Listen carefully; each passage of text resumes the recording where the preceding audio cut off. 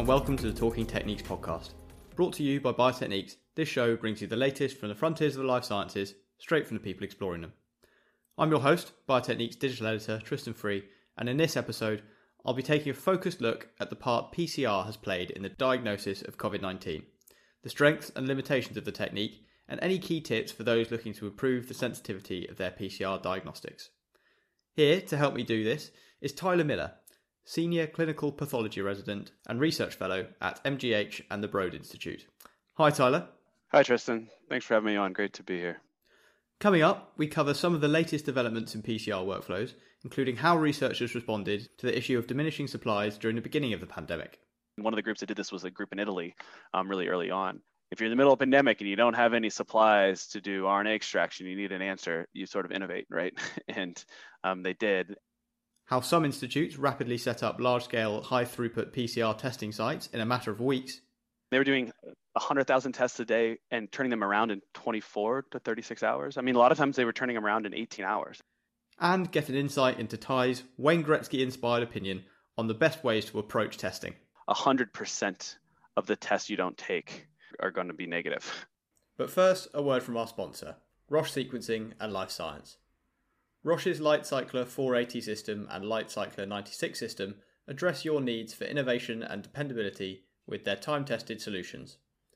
Benefit from Roche's experience in real-time PCR and achieve precise, consistent results with a full range of instruments, reagents, assays, and disposables to fit any laboratory throughput or budget. Find out more at lifescience.roche.com. So, Tyler, PCR diagnostics seems to have taken sort of center stage as the gold standard for COVID-19 testing. What properties of PCR tests make them so valuable? Yeah, I think it's really three things that make PCR tests valuable in this type of setting, which is one, it's really easy to get set up. It's quick. All you need is a genetic sequence from the bacteria or virus that you're trying to detect, and you can design primers to target that specific sequence.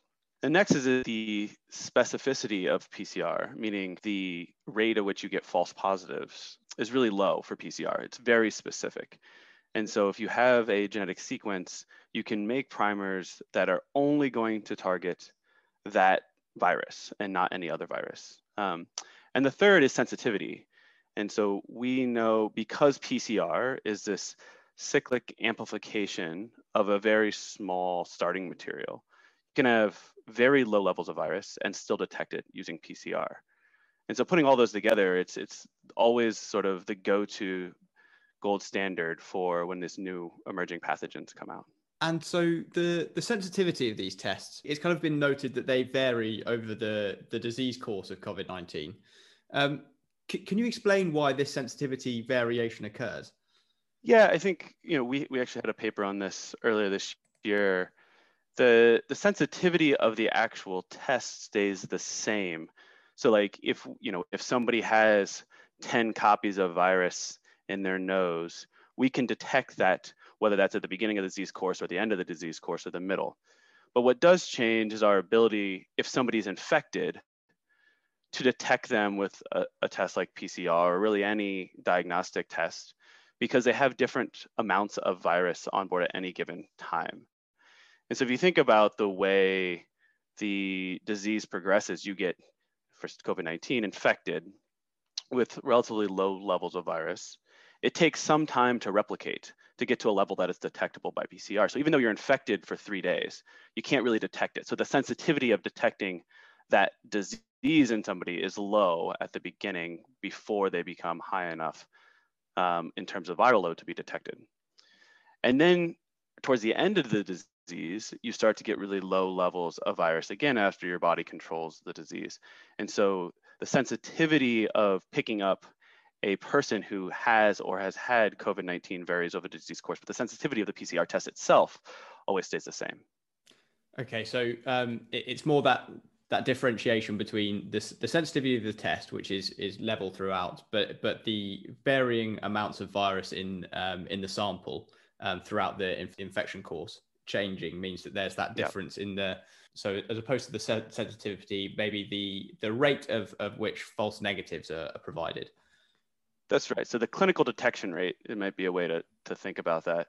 that the clinical detection rate of somebody who has COVID-19 varies with the disease course. The sensitivity of the actual assay stays the same.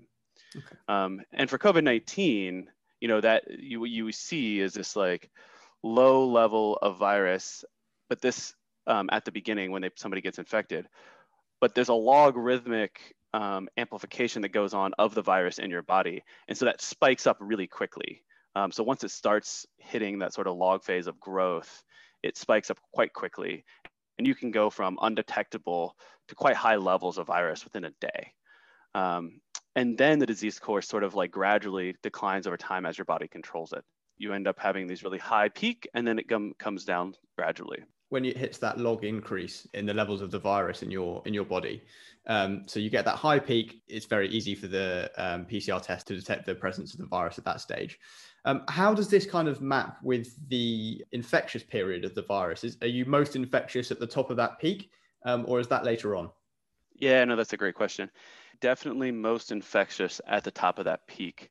And for COVID-19, what we found is that top of that peak occurs just before most people get symptoms, if you were going to get symptoms, right? And so you have, this peak where you go from potentially undetectable to over a 24 to 48 hour period, getting this, this pretty high peak of wherever your peak of virus is. And for some people, that could be thousands of copies per mil in the specimen we get. And others, it can be billions of copies per mil. I mean, there's a huge range of levels of virus that we see inside of people's nasopharynx and in their saliva. And so you get that peak really quickly. And at that peak is when you're most infectious. And so we know for COVID-19, people are most infectious just before symptoms and at symptom onset. And so the infection period sort of occurs as you start to spike. You're basically infectious over, most infectious over the next 3 to 4 days. And it gradually comes down depending on how quickly your body reacts and clears the virus. And then you're probably not infectious, for most people after like 7 or 8 days from symptom onset, even though we can detect you by PCR for, sometimes a month later, because there's remnant pieces of virus left over, and PCR is so sensitive that we're able to still detect that virus, even if it's dead virus living in the nasopharynx or in cells that have already cleared it, but there's still some virus particles sitting around that we can detect. So you just mentioned there that after 7 or 8 days, it's unlikely that people are still going to be infectious. Does that remain true even if the infection is still in full flow and the person's body is not fighting off the infection? Certainly there are some exceptions, people who do not get rid of the virus quickly on their own, who maybe have compromised immune systems or other reasons why they're not clearing the virus as well. But for most people, greater than 95% of people, I think, the data that have come out have shown that we can't culture live virus from people who are more than 8 days out from their symptom onset.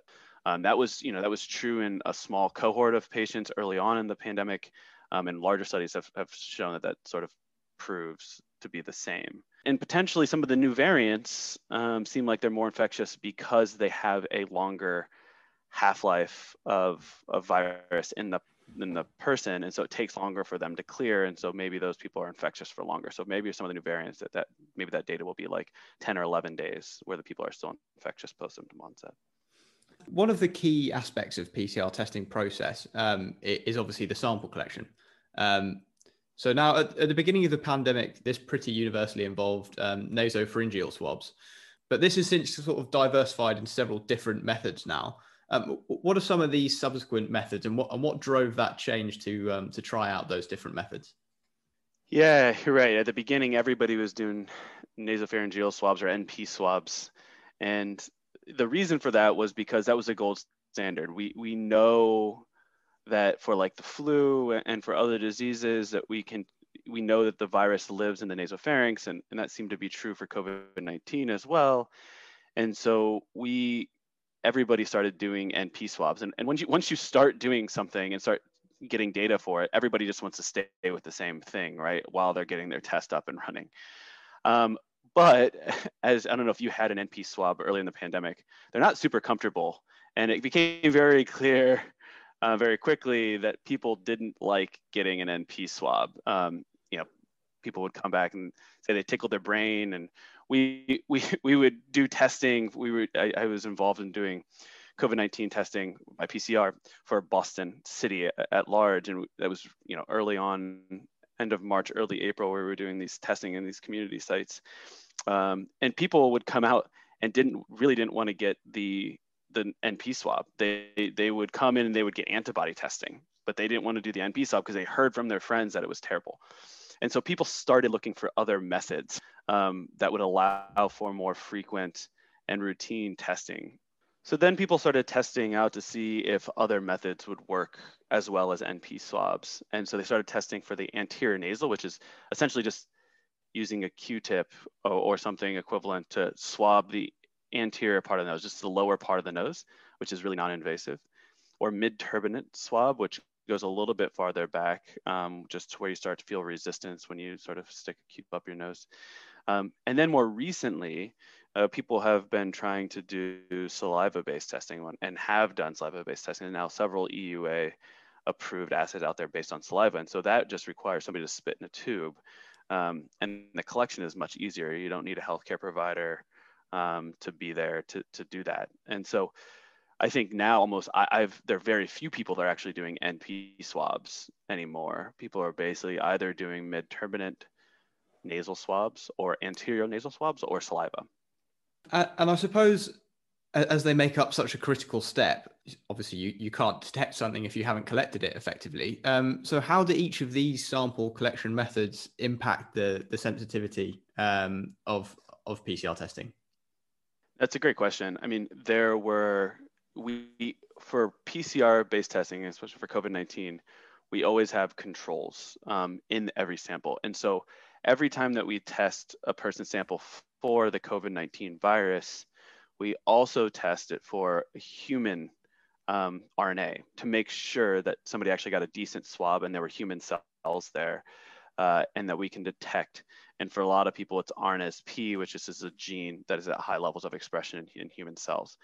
And so what we found early on in the pandemic, if people didn't collect a good swab, even medical providers weren't collecting a good swab, we would not detect human virus and that sample would be invalid. And so obviously, you're right, if you don't get a good swab specimen, your sensitivity goes quite lower than what is being reported. And so we've gotten much better now. I think there are fewer and fewer invalids. People have gotten used to doing tests. The anterior nasal, you'd go around about 10 times in each nostril. It really makes sure that people are getting enough human sample there to be qualified as a valid specimen. And then for saliva, it's super easy because it's, there's tons of RNSP in your saliva, and it's really hard to not get a good saliva sample, right? Like you essentially, as long as you weren't drinking a ton of water right before you take the saliva sample, there's plenty of virus and plenty of human sample there. And so very rarely do you get an invalid sample for a saliva sample. Fantastic. And do you need to consider which sample collection method has been used alongside any other aspects that may affect PCR sensitivity when you're analyzing the results from them? Yeah, so every time you add a new specimen type, you have to validate that your sensitivity is as good as the last one, or at least validate what your sensitivity is. And so for saliva-based testing, a lot of the tests do extraction free, and we can get into that a little later, what that means. There's a different type of testing, but the sensitivity remains quite high. And so you might run a different type of PCR on the saliva-based test versus the nasal test. But the sensitivity has been validated for all of these to be about equivalent. Maybe NP swabs are slightly more sensitive, but I think people are happy with the trade-off of having slightly less sensitivity, but having a much more easy sample collection. I suppose the important things, because I think I had an NP swab, and you're right, it really isn't pleasant. And I think if you're wanting people to get to a place where they're conducting these tests at home, perhaps prioritizing obtaining a really good sample is definitely worth that sort of minute or small trade-off in the sensitivity of the test afterwards. Yeah, absolutely. I mean, I think that the goal is to get people to be able to get routine testing and not be afraid to get tested, because 100% of the tests you don't take are going to be negative, right? And so like, unless you're taking that test, you have zero sensitivity to pick somebody up who has COVID-19. So you want it to be easy for those people for anyone who is suspecting that they might have symptoms or were exposed to go out and be willing to get that test. And so in the sensitivity we're talking about difference here is really minute, right? People have thrown around different numbers about what the quote unquote infectious level is, but maybe something around 1 million copies per mil of sample collected is the infectious level. And almost all these tests have something around 1,000 to 10,000 copies per mil as their limit of detection. And so even the least sensitive tests are still picking up people who are infectious, very easily picking up anybody who's infectious. So maybe that anterior nasal swab versus the NP swab doesn't pick up that person was infected 3 weeks ago, because there's like a tiny amount of virus there, but that person isn't infectious anymore. And do we really care to pick them up as somebody who's got COVID-19? Unless you're in a hospital setting and you're like, I want to know this person's diagnosis because I want to know what their symptoms are from, then it might be really important. But if you're trying to do public health outreach and say, let's get the people who are infectious with COVID-19 in quarantine so they don't infect anybody else, then the level of sensitivity for all these tests is equivalent, essentially. So you've mentioned there the sort of the public health perspective of testing, and early on in the pandemic, sort of various institutions set up their own testing regimes to sort of contribute to this massive public health effort. And your institute, the Broad Institute, was played a big part in this. Can you tell us a little about the testing regime that they set up? I believe they've now conducted over 12 million tests. What was it like to be around that testing program at the time? Yeah, the Broad Institute's testing program and their initiative was quite amazing. I wasn't directly involved in any of setting that testing up. I was at Massachusetts General Hospital, where I'm one of the senior clinical pathology residents, and where was helping set up testing at MGH for our hospital patients. But the Broad Institute, sort of just across the river, which I'm affiliated with, they basically took their genomics platform and they transformed it over a couple of weeks into this massive PCR testing site for COVID-19.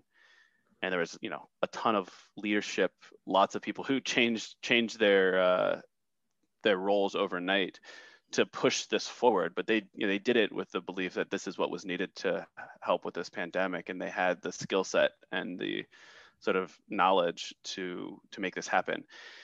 And so they set up using automation, and they bought a bunch of new equipment, essentially an automated workflow so that samples could come in. They hired about 250 new people to accession all the samples.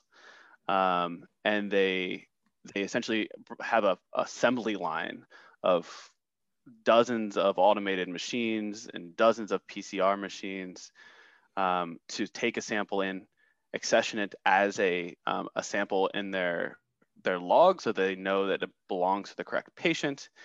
And they put it on this assembly line and they extract the RNA from the sample using automated robotic liquid handlers. And then they take those plates out and they stamp them using another machine into PCR plates. And they take those PCR plates and run them on a PCR machine and get the results out and report them out. And at some point over the summer, got to a point where they're doing 100,000 tests per day at a single site. And it was something like 5% of all tests in the United States were being done at the Broad Institute at that time. That is it was incredible. It was really amazing. Yeah. And I'm very, very proud of that they were able to do that. That is like sort of the promise of PCR testing at a massive scale, that if you could have had, a site like that in every state, imagine how many more tests we could have done and how many people we could have identified and got isolated to try to stop the spread of this disease. I think it's quite But, interesting as well, because I think quite often the thing that's sort of cited as a drawback of PCR testing is the speed of it compared to antibody or antigen testing. But what you've really highlighted there is that you can set it up to be quite a high throughput technique, and to, I mean, obviously this is an exceptional case, but to deliver really quite astonishing levels of testing in quite a short timescale. And yeah, exactly. I mean, they were doing 100,000 tests a day and turning them around in 24 to 36 hours. I mean, a lot of times they were turning them around in 18 hours. They would have the results back to people. I mean, people that would ship them overnight, right? They would ship them overnight from a college or something. They would get them, they were running 24/7. They would get them, accession them, run them the next day, and have the results 18 hours after the person collected their test. I mean, it's just quite amazing. It's astonishing. And in the setup and the development of that testing program, were there developments? So obviously you've noted there the sort of that production line effect and the amount of automation that was included in it. Did this kind of lead to developments in the workflow process and sort of general lab practices around PCR testing that have improved the speed? I think there was a number of innovations that had to occur from a workflow standpoint that they were able to put together to try to increase that capacity as well as the speed. And then I think, outside of the Broad Institute, there have been a number of, improvements from the initial CDC assay that came out that was a single primer per reaction for one of 3 genes in the SARS-CoV-2 genome, where now they're doing a single PCR reaction. From most people doing single PCR reactions that are multiplex, meaning that you only have a single reaction per sample. So this, if you imagine the beginning, it was 4 reactions per sample. Now it's 1 reaction per sample. And then following on from the, I suppose the sample sort of collection aspect of it, then obviously another key aspect is the RNA extraction to conduct that PCR process and begin that PCR process. This is something that's changed in terms of people's approaches to it, in terms of whether they extract RNA or don't. Can you explain the reasoning behind taking either of those 2 options? Yeah, I actually think this was one of the biggest innovations that occurred in SARS-CoV-2 testing, is the ability to go directly from the sample to PCR without doing RNA extraction. And so the way that the original CDC assay was set up and the way that we do lots of PCR testing is that you take a sample, whether it's a nasopharyngeal sample or a nasal swab or even saliva, and you extract the RNA. So you use a relatively complicated process to get rid of all of the other materials except for the RNA that's there from the sample. And then you purify the RNA, so it's just RNA plus water. And that's what you end up putting into the PCR reaction.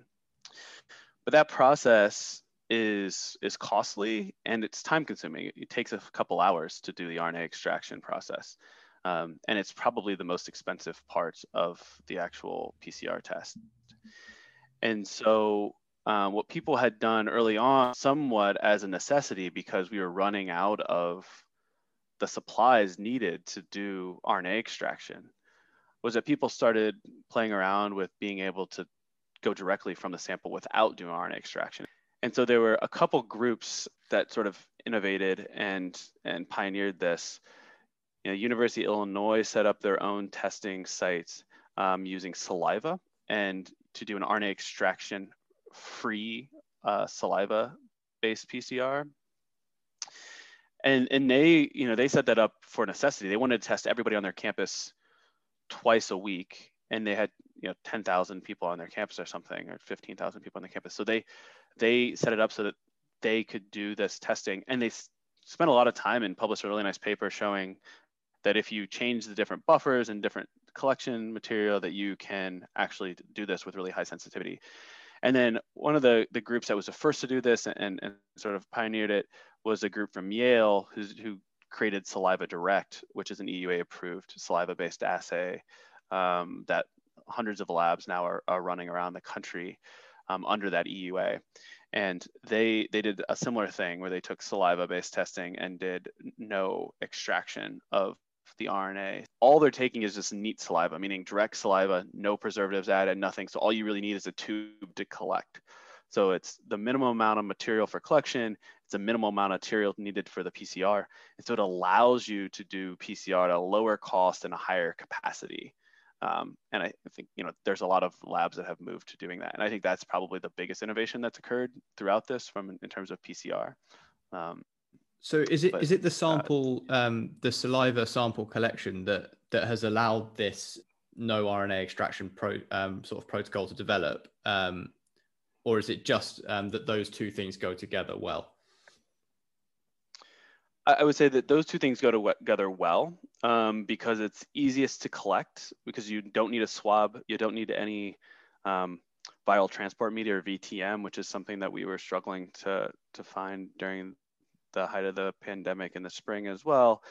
And so from a capacity standpoint and a supply chain standpoint, those things go together really well. It's like sort of the cheapest way and the fastest way to do a PCR test. But there are methods that people have developed and published that are extraction free for nasal swabs as well. I think the sensitivity for extraction free from a nasal swab is slightly lower than from doing RNA extraction from a nasal swab. But one of the groups that did this was a group in Italy really early on. If you're in the middle of a pandemic and you don't have any supplies to do RNA extraction, you need an answer, you sort of innovate, right? And they did. And like I said, even though it's a slightly lower sensitivity, it's better than not doing a test. And so that's an option. If I could give you one thing to improve PCR testing for COVID-19 in any way that you think would be the most impactful, what would you ask for?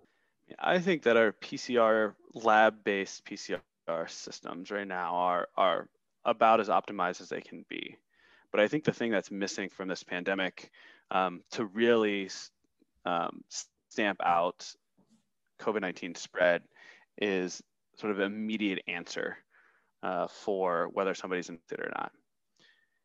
And so if there was one thing that I wish, some fancy piece of tech, it would be that we could figure out a way to be able to do a rapid PCR in somebody's home, right? If you were able to essentially create a device that somebody could spit in a tube and there would be sort of like a thermocycler or PCR type machine that would be cheap enough and be able to give an answer for that person in real time, like, within an hour of somebody being able to test that. Because you could imagine if everybody had access to a machine like that and people were able to test themselves routinely at home, you really just stop the pandemic in its tracks, right? If everybody could test themselves twice a week or 3 times a week, it'd be very easy to identify who was there, who needed to be isolated, who had been exposed.